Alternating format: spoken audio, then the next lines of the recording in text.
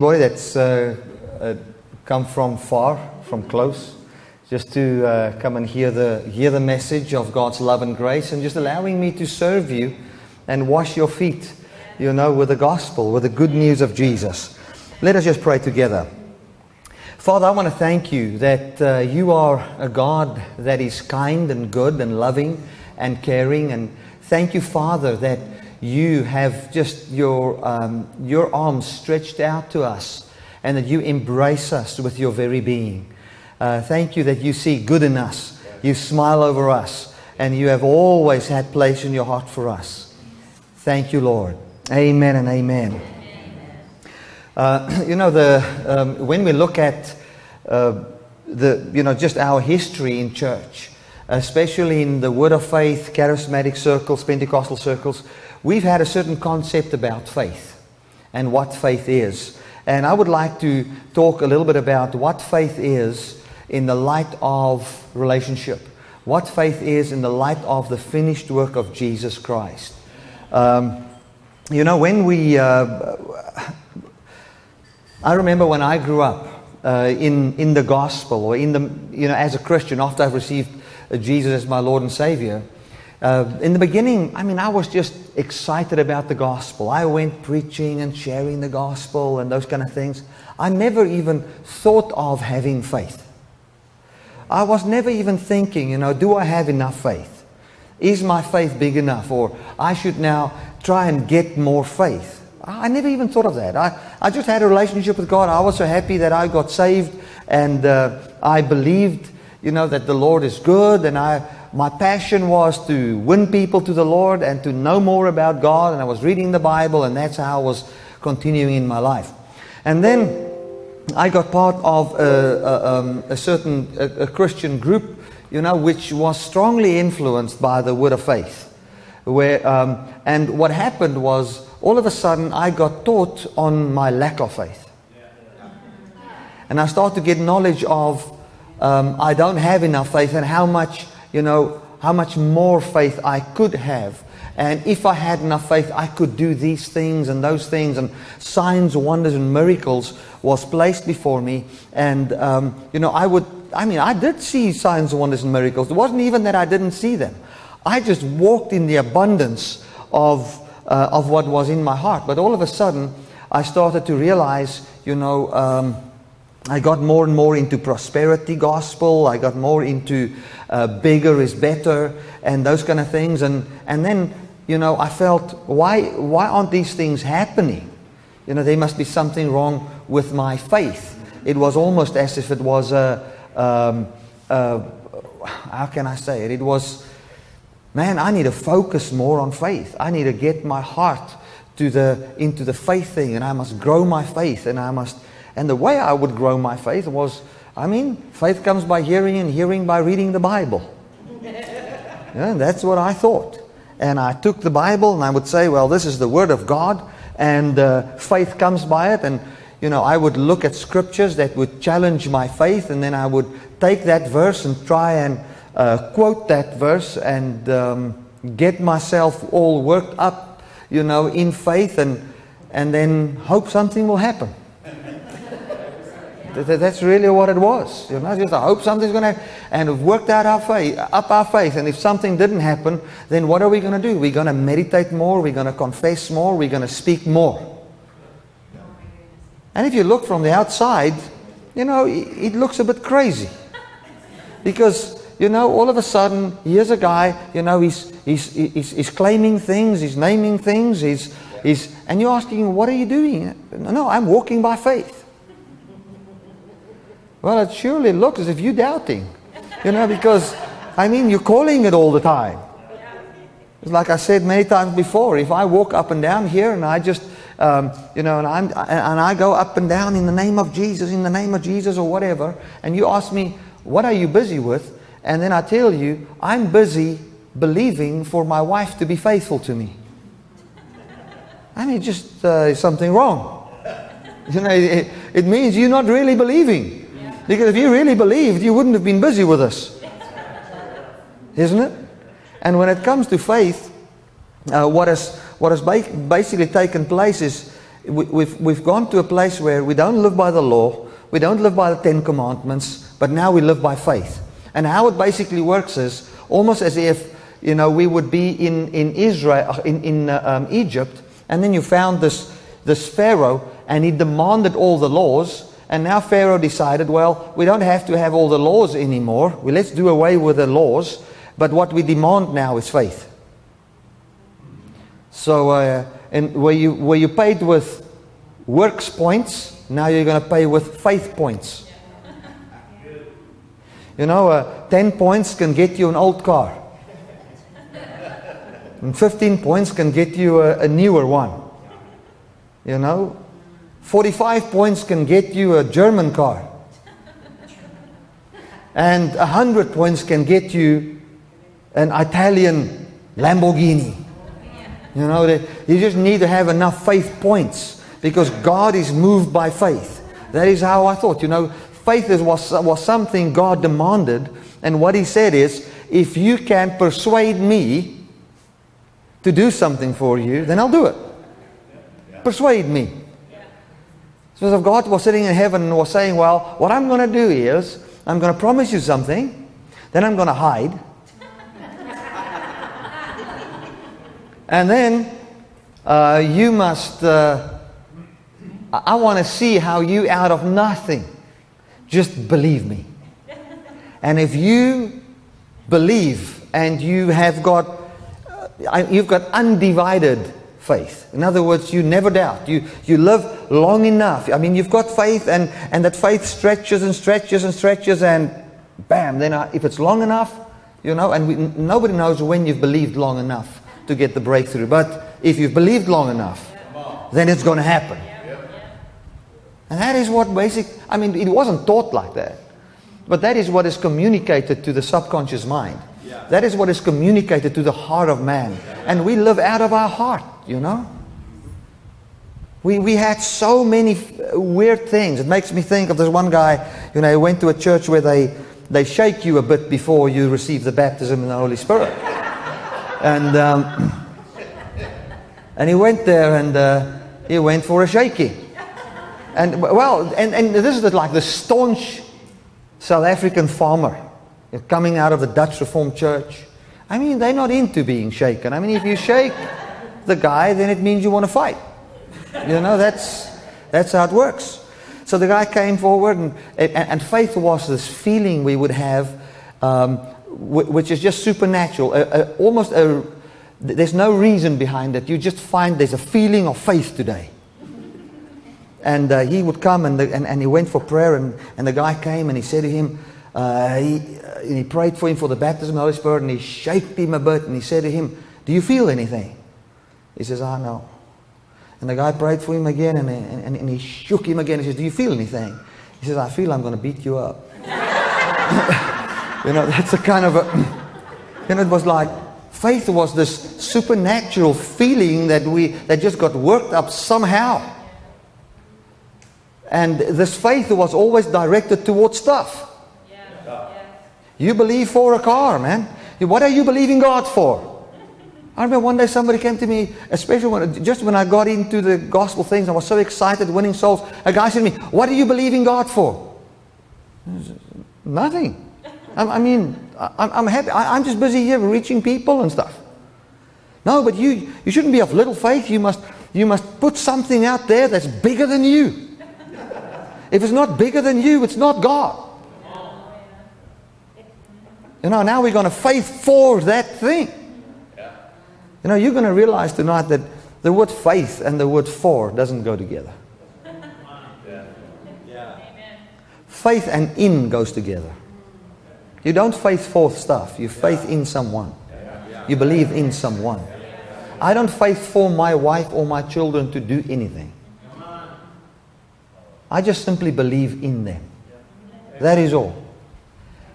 And who they are will just manifest. That's the way it is. We've got an Abba Father that cannot help but provide. He cannot help himself. When he sees, he's done it again. And he's scared for us. I remember there was time, when I was walking in faith and I trusted the Lord for money. You always trust God for money. Especially if you're an evangelist in the African continent somewhere. You know, you're always trusting God for money. And I was believing God for money and all those kind of things. And one day my wife came to me and she said to me, listen, would you please stop that? You know, God has cared for you. And because what would happen is I would have faith and I would believe the Lord and I would trust the Lord and all those kind of things. And then there would come some doubt to my heart. It was like, you know, I'm actually scared and whatever. And then I would think, I've now messed up. I mean, I've doubted just before the breakthrough. Isn't it? Man, just before the breakthrough. I mean, you always fail just before the breakthrough. If it was just one step, then the breakthrough would have taken place. Man. And she said to me, listen, Bertie, you've lived for 10 years in unbelief and God has provided for us. You know, why are you just not resting? You know, He's cared for you in the midst of all your unbelief for 10 years. Why is He going to change now? And you know what that did to me? It set me free, man. It was the start of a big change in my life. Glory to God. Thank God for my wife. Amen. She just got, you know, one thing that I like about her, something can irritate her quickly.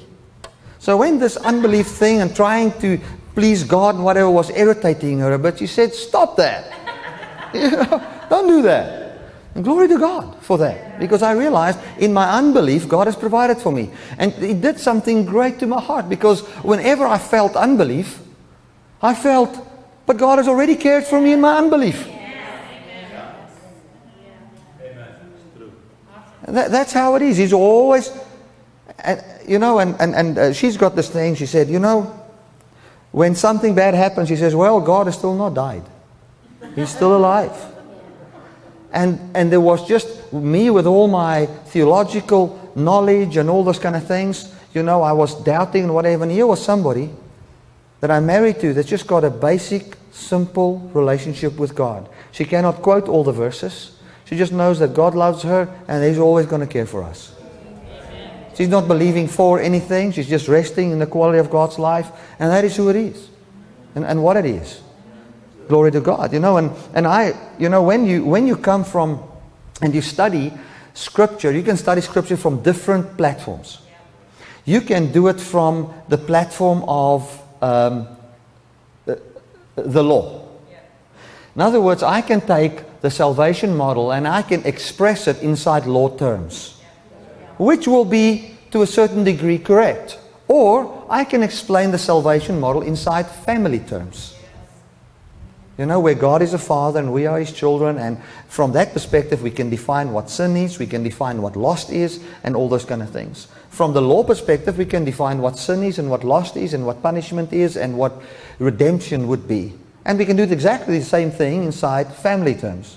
Now, when we start to reason within family terms, let me just give you a short example for those of you that maybe have never heard any of my messages.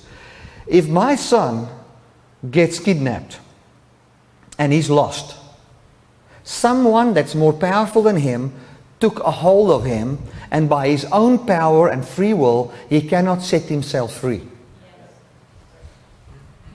And he is in a place where that system can kill him.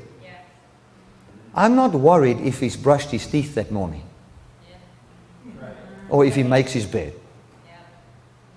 You know, brushing teeth and making bed all of a sudden is not a sin anymore.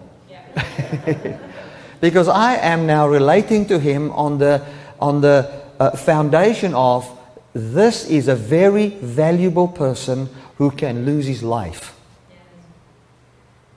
If I reason from the perspective of the guy who kidnapped him, then I would say whenever this child would make a noise or try and say that he's kidnapped, I would think, what a disobedient child. Because I told him to shut up, but he's not shut upping. He's not keeping quiet. He's continuing to make a noise. And he's disobedient, and he qualifies for a good old slap. Because he's not obeying the law of the kidnapper. Are you hearing what I'm saying? And what Paul comes and does in Romans 7, he comes and he says, we were married to death, And death was bearing its fruit in us through the law system so that we would bring forth fruit unto death. And we couldn't get free from that by our own willpower. It is impossible. Now, when death is your husband, you know, he will, and he brings forth fruit, and fruit unto death is brought forth by the law. You know, the law will be there, rules and regulations would be there, disobedience would be there, sin would be there, and punishment would be there. But how would a father look at that situation? He would say, it is not right that my son even tries to have life by laws and rules and regulations. It is a sin. The definition of sin in the light of the father, or in his mindset, is completely different to what sin would be in the light of the oppressor. So, with that in mind, we need to redefine what sin is, and we need to redefine what faith is. Now, I want to just start off by talking about the dynamics of faith. Why do we need to have faith? Because, I mean, think of it this way. Could Jesus not have come, just forgive everybody, and then, without us even believing in Him, just save everybody and take them to heaven? Wouldn't that be so easy? Why faith? Why do we need faith? Or is that now a difficult question? I mean, we could still understand the law. You know, the law, at least you need to qualify and you need to show and go to the next level and those kind of things, and He wants to purify you. We can have all our reasons. But why faith? Why, if God comes and He fulfills the law, takes away the sin of all man upon the cross, died for the sins of the world, then He comes and He says, well, you need to believe in me. And the way we've preached it is this way. Listen, you don't have to do all these laws. When we were under the law, if you disobey the law, I'm going to burn you in hell. Now, we've got it this way. If you don't believe in me, who are you not to believe in me? I mean, I'm God Almighty. If you don't believe in me, I'm going to burn you in hell. That's the same thing. Now, for those of you that think, is Bertie a universalist and doesn't he believe in eternal condemnation and eternal death and those kind of things? I do believe in that. And I don't believe everybody shall be saved. So maybe there's some people here that believe that. I don't believe that. I just think we just need to redefine certain things, like faith. I don't think faith is a prerequisite in the sense of it is a law that we need to obey. It's almost like God says, well, you couldn't get all the commandments right, but now you need to do this one thing. If you believe, then I'll do something for you. And now we've got the faith police out there called the angels. And what the angels does is they report to God. If faith is there, then God says, okay, qualified, give him the thing. If there's faith. If there's no faith, you can't do anything for him because he refused to believe in me. I want to tell you, faith doesn't work like that. The dynamics of faith doesn't work like that. That is a law definition of faith. When we look at faith, we must look at relationship. We need to look at the relationship. You know, when my wife and I, when we, or let me put it this way, take your child. Why would you want your child to believe in you? Because only when your child believes and trusts you will your logic and will your truth have place in his heart. Only then. I mean, we're not saying you need to believe me, and if you don't believe me, I'm going to make life difficult for you. It's not like that. It's very simple. If you don't believe in me, life will destroy you. It's not the Father that's going to destroy. It is because you don't trust me, now I cannot have access to your heart. I think my book, I use this example. Imagine somebody is happily married, and then they're happily married for 5 years, and then somebody comes and lies to the husband and tells the husband, listen man, I saw your wife with another guy.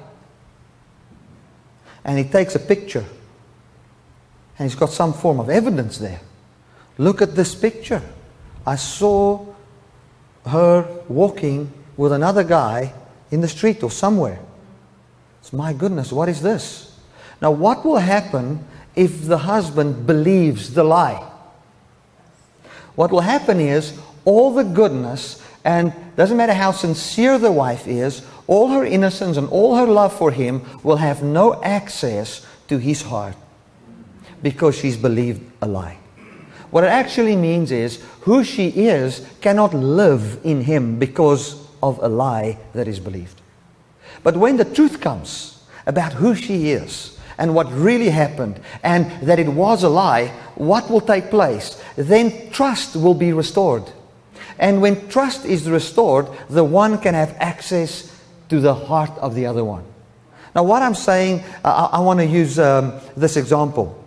You know, if you hang out with somebody for long enough and you love that person with all your heart and they love you with all their heart, you will start to see that that person's mannerisms is born in you. And that way, that person's taste for music, that person's taste for so many things in this life starts to live in you. And it will be, you partake of their life because you believe in each other. When you really believe in something, it shapes your life, it's got access to your heart, and it can actually start to live in you. Now, the only way you can believe in someone is if he is trustworthy.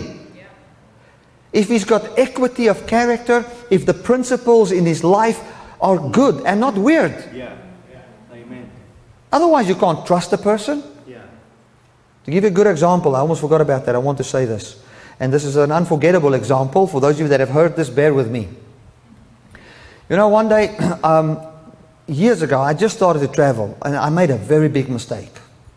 I asked my wife if she would pack my suitcase for me. Now that was not the mistake. The mistake was when I came home I complained about this was not in the suitcase and that was not in the suitcase and that was not there and how I struggled. And now for 20 years after that I'm still packing my own suitcase. You know, guys, if you're not married yet, always just say thank you, you know, and just buy whatever you need wherever you go. Right. Don't complain. So, later on, I think it was last year, or earlier this year, I packed to go to US or Europe, I can't remember. And I was packing my stuff, and now, at least what I want is, this is the day before I leave, and I'm going to leave her at home with the kids and whatever. At least come and sit in the bedroom there where I'm packing my stuff. You know, so, you know, and she was taking long to do this. Now, I need to say this before we continue. So she said, Bertie, won't you go and get us a movie, man? I said, okay. So I ran to the video store, and you know those old big videos, those VHS, I got that thing. And I came home with a movie that I know she would like. And she said, what did you get? I said, I got such a good movie, man. What did you get? Dumb and Dumber. Now, you know Dumb and Dumber? Hey, that's a good movie. The problem is my wife grew up in the State Theater with a ballet and with those kind of things. So this Dumb and Dumber movie just didn't do it. So she said, man, I don't think this is a good movie. I said, I think this is a very good movie. I tell you, we're going to have fun. So she watched it for about 4 minutes. And she stood up and said, man, I mean, we were just newlyweds, you know, you fight about everything. She said to me, listen, that's low class, man. That's low class. You can't watch that. I said, so, you know, I'm stubborn. I said to her, well, you can go and sit in the room while I enjoy the movie. So I'm enjoying the movie and whatever, and I didn't hear the end of that for years. And, you know, about how bad Dumb Dumber is. Because whenever people would get together, they would say, have you guys ever seen that movie, Dumb Dumber? Yeah, and she would like just roll her eyes at me, you know. So, and we would have a good laugh about it and everything.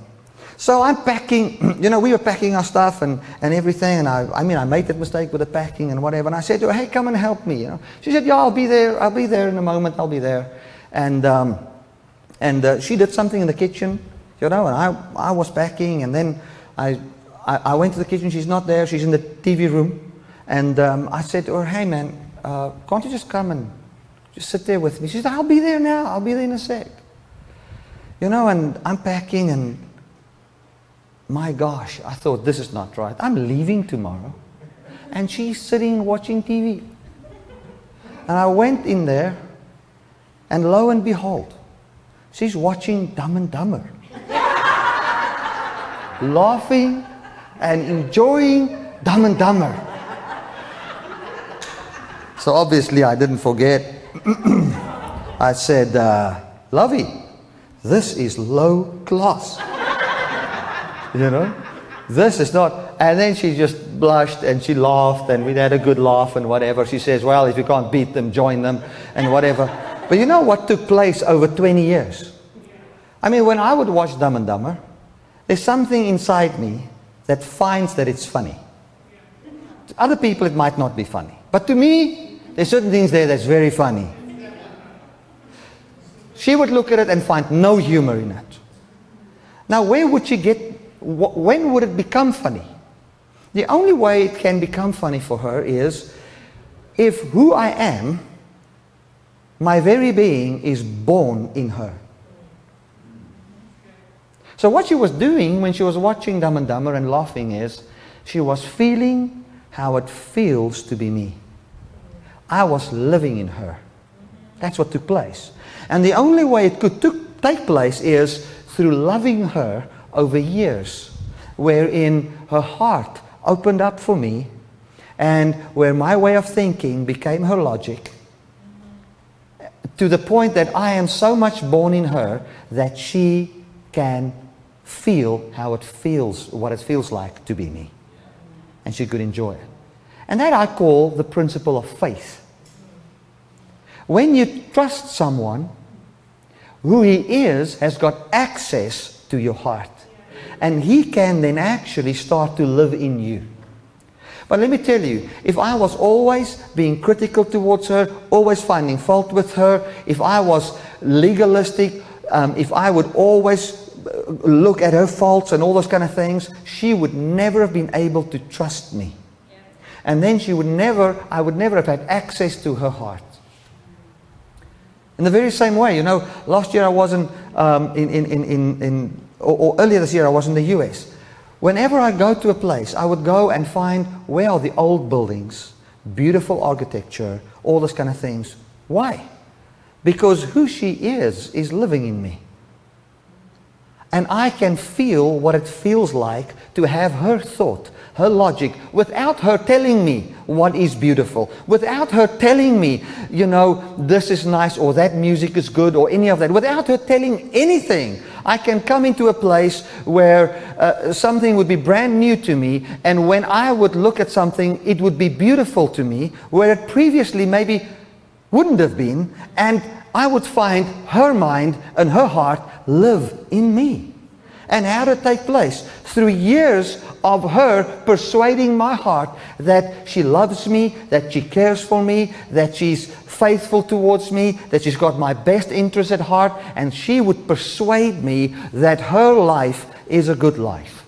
That's how it takes place. Now, with that in mind, the reason why God wants you to believe in Him is because only through your heart that's persuaded of who He is does He have access to you, and only through that way will He be able to live in you. Not because God is stubborn, but because you are having your being in God. What that means is you're the God being. You've got a mind, a will, intellect, and all those kind of things and God needs to satisfy all of those things in you in order to have access to your heart. And the gospel message of Jesus Christ is what God has come to do to win the hearts of His people. So the gospel does not demand faith. The gospel supplies faith. Amen. The Lord demands faith. The Lord demands trust. The Lord demands obedience. The Lord demands all those kind of things. What the gospel is all about, it is God that has come to persuade our hearts and how He has come to win our hearts. The gospel is God's action to win your heart back to a place where you can trust Him with your life. Amen. Amen. Amen. Now, let us just look at the word faith in the Bible. What does the word faith mean? The word faith, and I'm going to read it from the Greek. The word faith means to be persuaded, to allow yourself to be persuaded, to be induced, to basically to be in the what's the right word? In the state of being fully persuaded. That is faith. You know, faith in God, to have faith in God, it means to be persuaded by God. Yeah. Now, to be at a place where you are persuaded, you need someone to persuade you. And God has come to persuade us. If you have faith in someone, if I have faith in my wife, if I believe in my wife, it means I am in the state where she has already now persuaded me. Yeah. And the way she would persuade me, there are many things that needs to fall in place in order for me to be persuaded by her. She needs to be friendly. I'm not persuaded of your love if you're always fighting with me. She doesn't need to be sin conscious. My goodness, if she's sin conscious all the time, you're not going to persuade me of your love. Yeah. No. If you put a list on the fridge with 10 commandments that I need to obey, otherwise you will not bless me or be good to me, you're not going to persuade me of your love.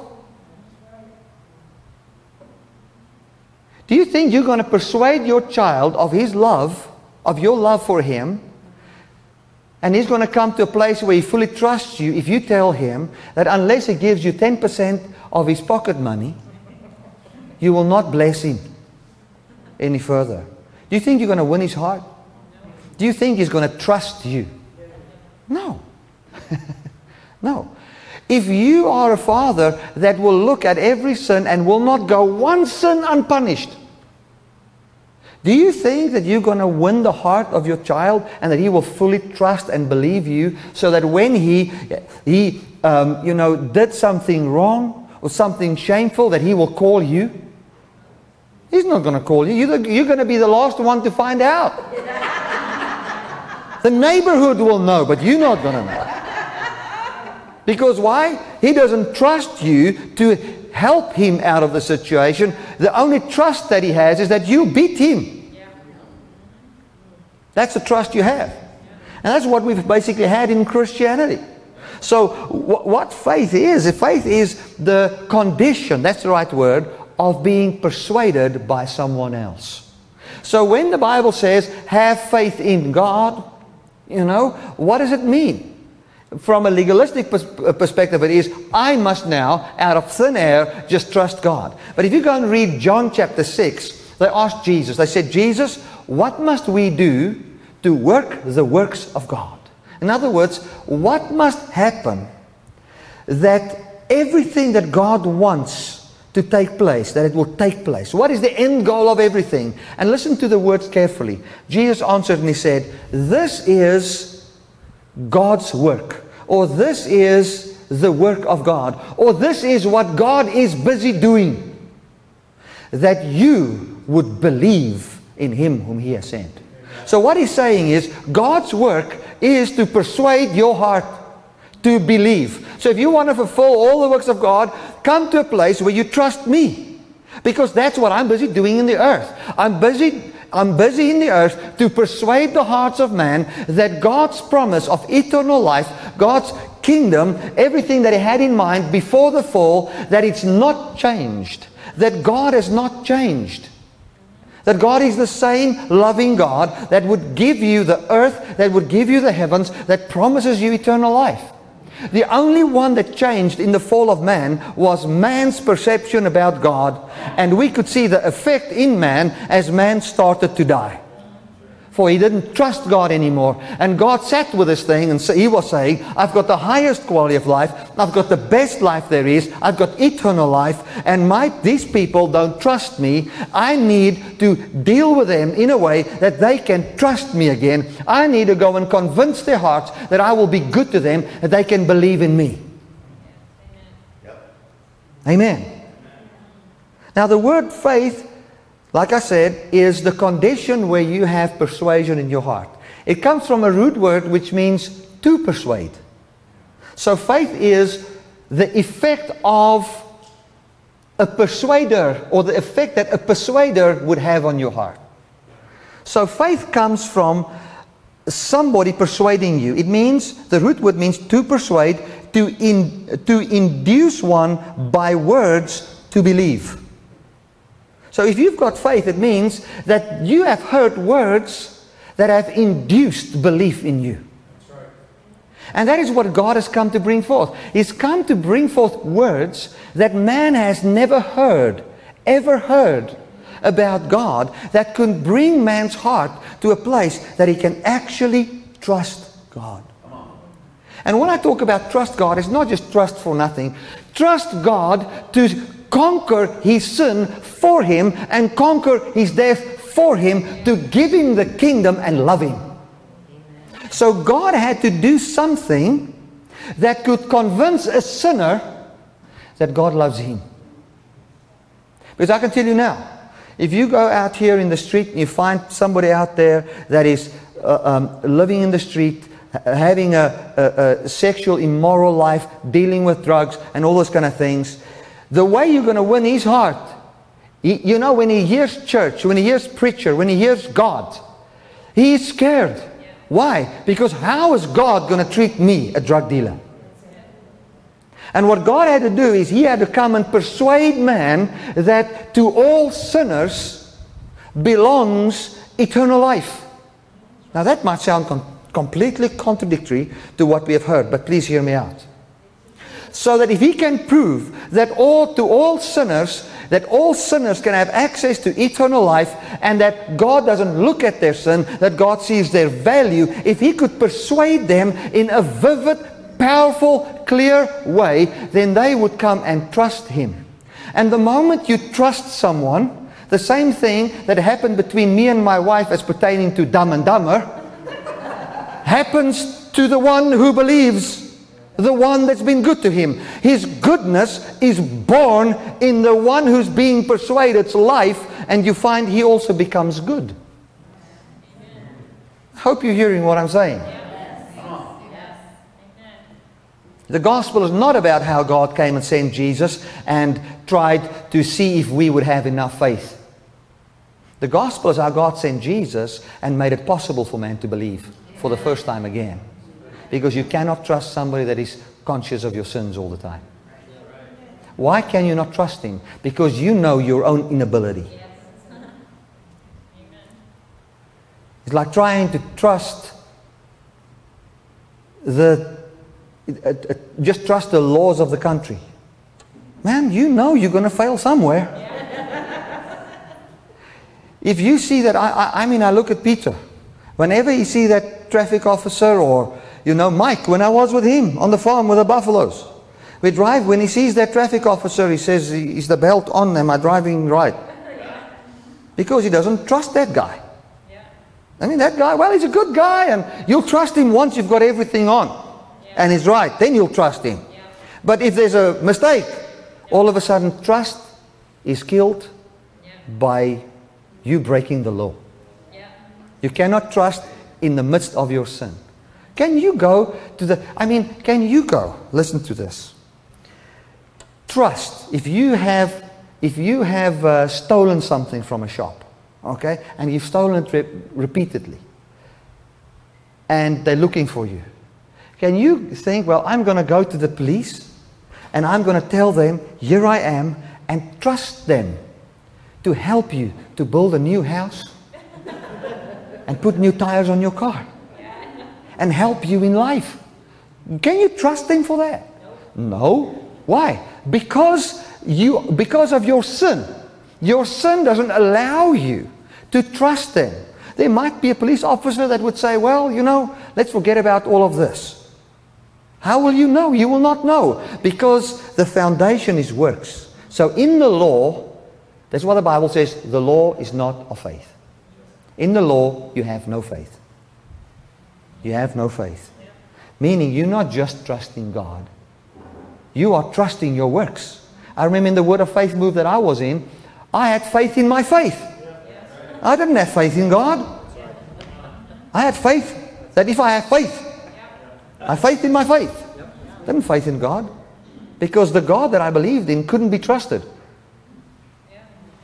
So it means, one of the meanings here, to persuade. In other words, if I want somebody to have faith in me, what I need to do is, I need to induce the belief into his heart through words. I must have sweet talk with truth behind it. Okay? Another meaning here is to make friends, to win one's favor, to gain one's goodwill, to seek to win one, to strive to please one. Okay, so in order for God to bring forth faith in the hearts of man, He had to make friends with man. True faith only comes between true friends. That's the only way. There is no other way. It's only between two friends. And what did God come? He came to make friends with man. He came to make friends with man. Unfortunately, I just didn't... the word friend basically means to seek the better of another, to entertain another with good things you do towards him until you can win his favor. That's a friend. A friend is someone who wants to entertain another to the point that this guy, that you will win his favor. That's a friend. So God had to come and befriend the world in order for the world to believe. And that's exactly what God did. He even tried to show it in the Old Testament, but we were so blinded by the law that we couldn't see it. Where did God build His temple? In the middle of the Israeli camp. Amongst the Hebrew people, right in the smack middle.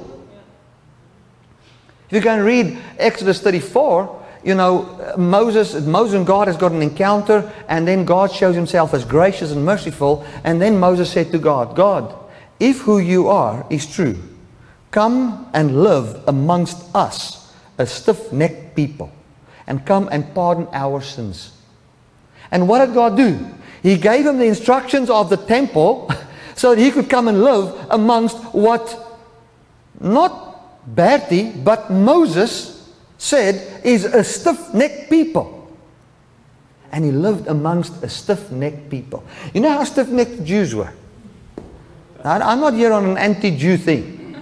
Listen, I come from Africa. I could care less about what they say about all these political correctness and those things. I'm flying home soon. And then South Africa, we are not very much worried about political correctness.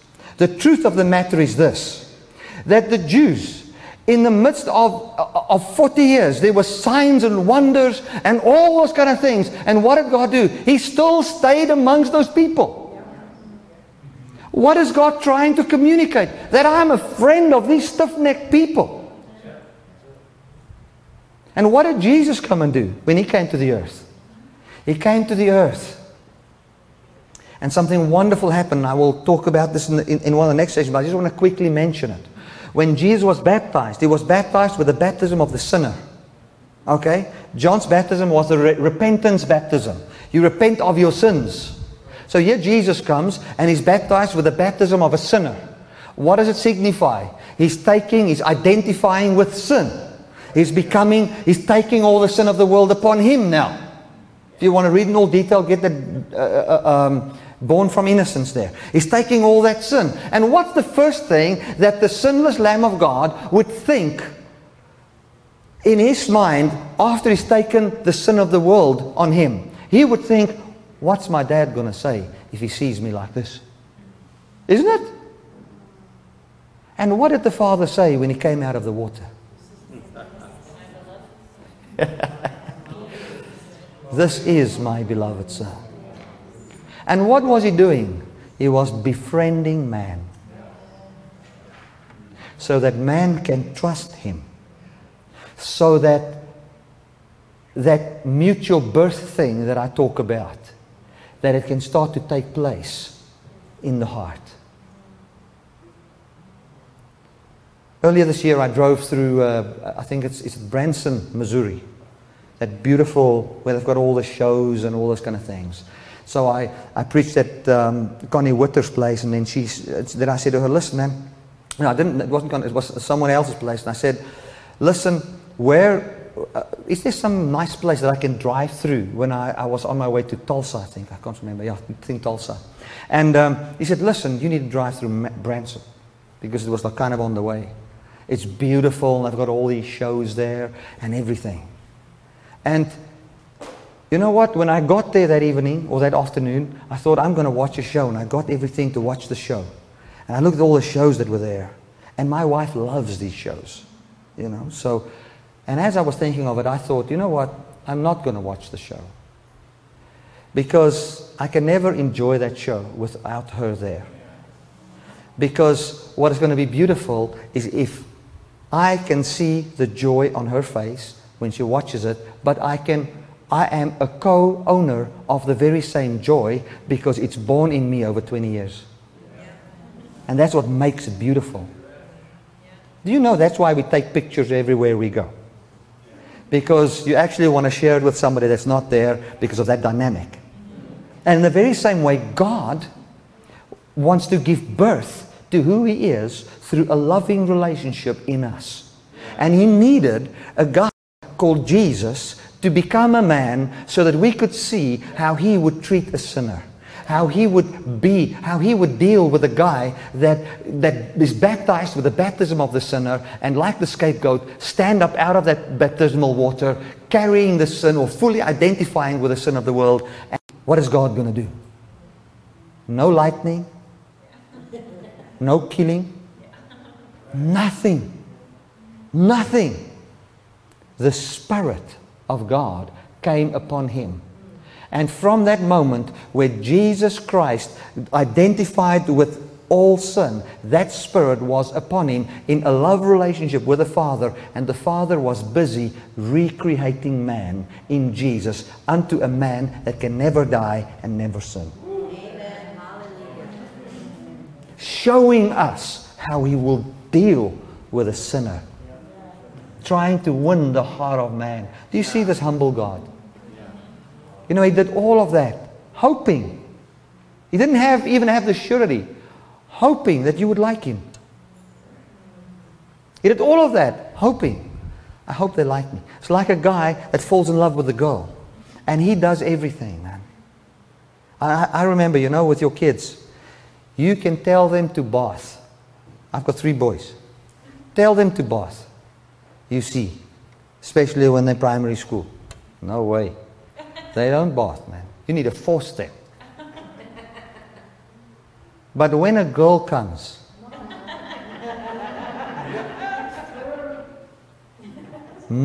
she's got more, the power of love is much more powerful than the power of threatening or anything like that. She just smiles at him. I mean, that guy doesn't have a beard, but he's shaving, brother. He is, I mean, it's under, my cologne is gone. It's all on him. You know, and he is 12. Why? Because love. He wants to win her heart. And he goes through all of that, just hoping that she might like him. And God comes and does the same in Jesus. He's come to win our hearts so that we can have faith. Faith means to persuade, to induce by words to believe, to make friends, to win one's favor, to gain one's goodwill, to win one over, or striving to please one. You know what God was doing in Christ? It was Him striving to please you. Amen. Yep. No, Bertie, you are really trying to make God too good. I'm sorry, He is like that. I can't lie. I just can't lie. He is like that. What must I say? Bible says God loved the world. You know, the word love in itself, just the word love, already talks about beholding beauty. I mean, how can you love something and it's not beautiful?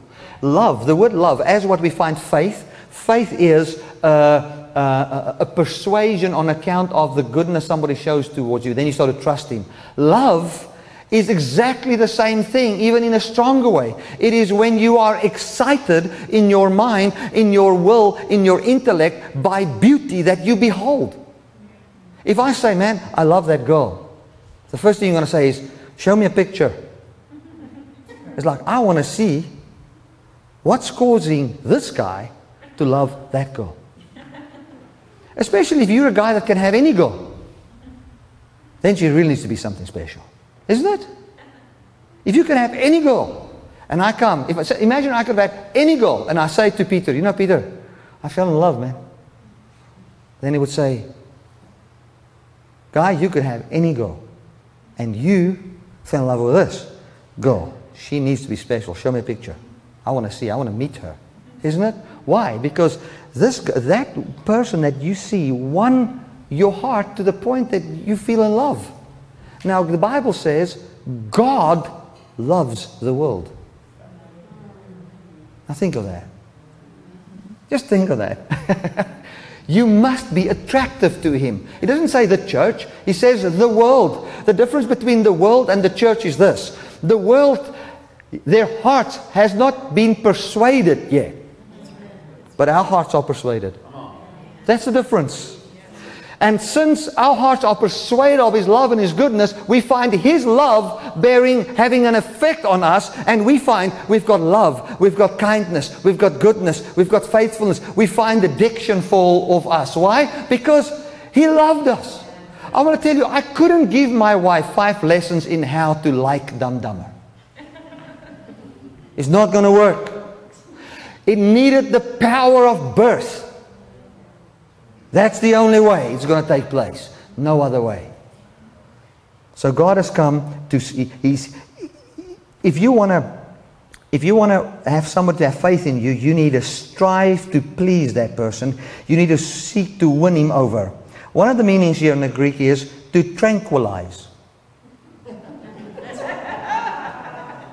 on. To tranquilize. The only way where we can actually come to a place of true faith is when we behold the love of God as so powerful that it tranquilizes our unbelief. Isn't it? Where that man of unbelief, where that man of, I can't believe, I fear, I want to have my 10 steps to salvation and 5 steps to blessing, where all of that is tranquilized in the presence of love. That's what faith is. Now the Bible says, and I want to end off with this. It says faith comes by hearing, and hearing by the Word of God. Now, that begs the question, what is the Word of God? Because if the Word of God is not a faith-inducing power that makes friends, that wins favor, that gains goodwill, that wins over, that pleases one, that can tranquilize you and bring persuasion in your heart, it is not the Word of God.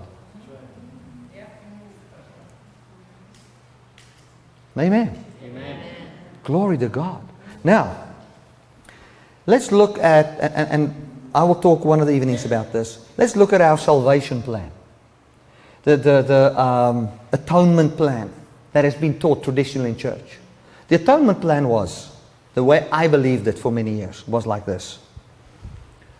God sat in heaven and He decided to make an earth. And after He made the earth, He had a beautiful garden in the earth. And then He loved the garden and needed a gardener. There's already a mistake there, you see. He loved the garden and needed gardeners.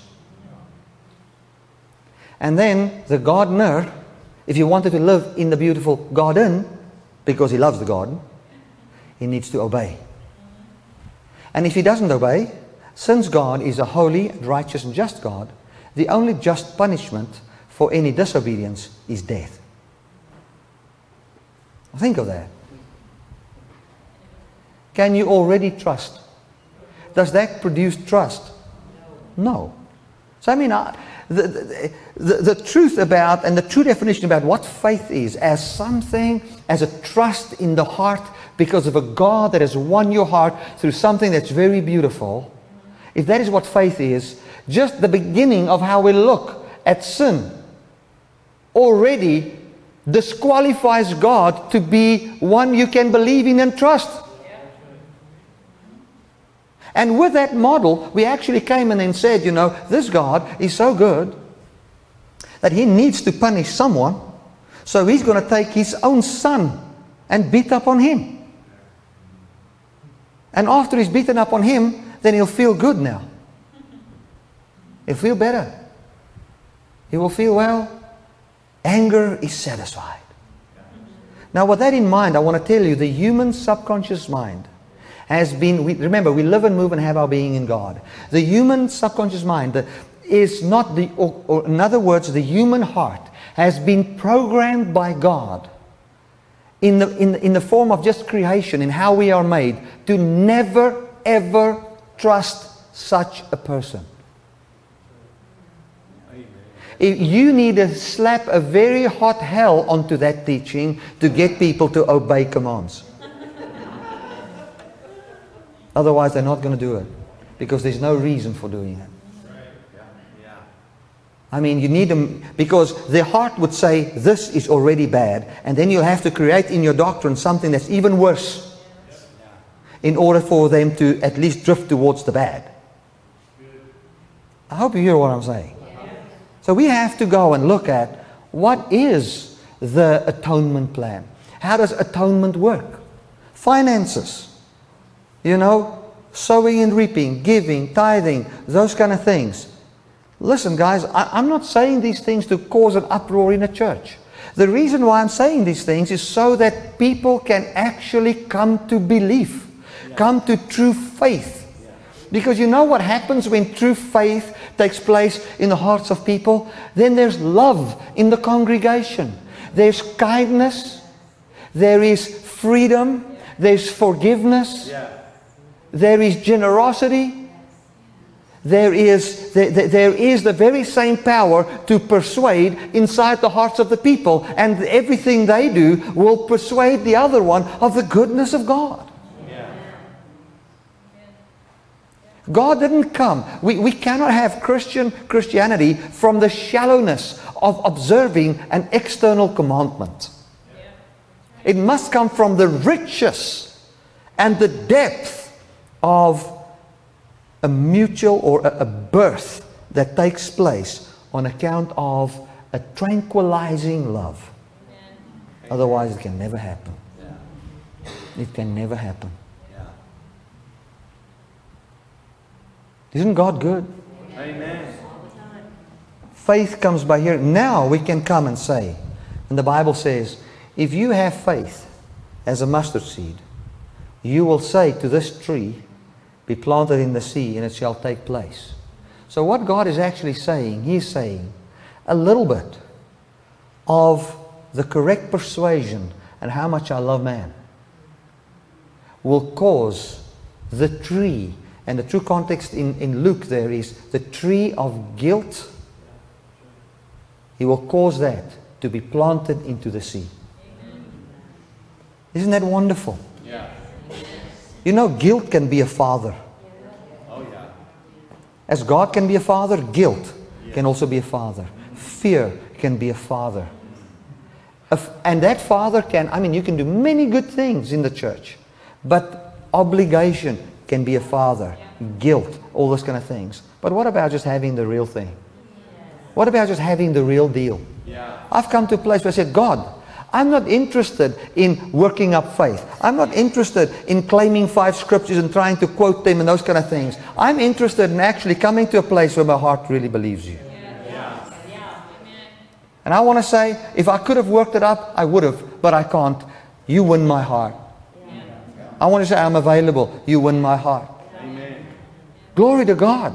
Yes. Amen. I said to my son today, he's doing an engineering course, and it's very difficult, some of these subjects, and he struggles with them.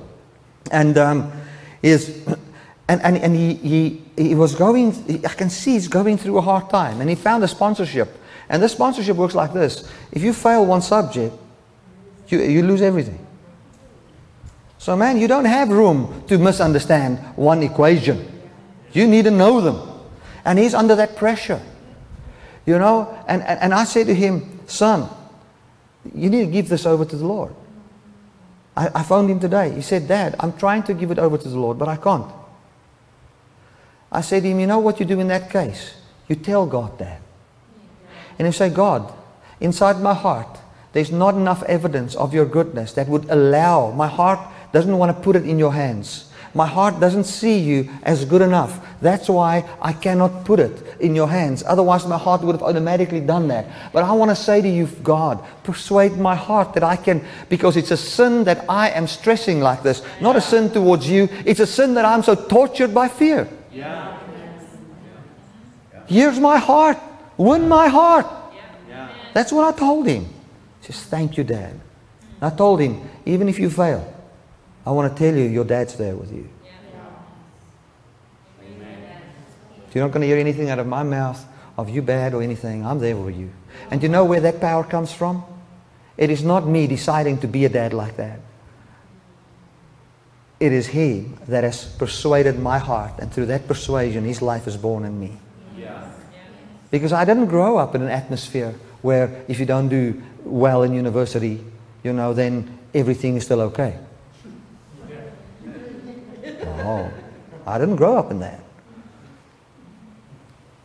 Now, Father, I want to thank you for your kindness, and thank you that you've come to persuade our hearts of your love, and that you've come to bring forth faith in us. Yes.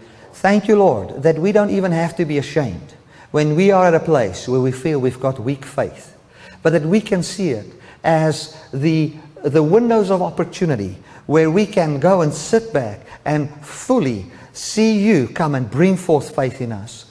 Lord, I thank you that your gospel, the message that can produce faith, the message of our acceptance, the message of our union, the message of how you are not an angry God, the message of how you are friendly. Lord, how can you make friends if you're not friendly? Thank you that you are friendly. You smile. You embrace man. You were a friend of sinners when you walked the earth. You've demonstrated the voice of the Father when you came up out of that water. You've demonstrated the love of the Father when you even carried so much sin that you were called cursed, hanging on that tree. And then after all of that, dying in all of that sin which were ours, Father, you raised Jesus up without sin, without death. What a voice, what a word towards us. And as we see this truth, it's starting to win our hearts, Lord. And thank you that you have never given up on man. Thank you, Lord, that false teaching and people that has gone out in the world empowered by wrong motives and all those kind of things, that it will never outpower your love for man. Thank you, Lord, that as we even gather here, we don't gather in rebellion against anything, but we gather with a passion to be tranquilized by your goodness.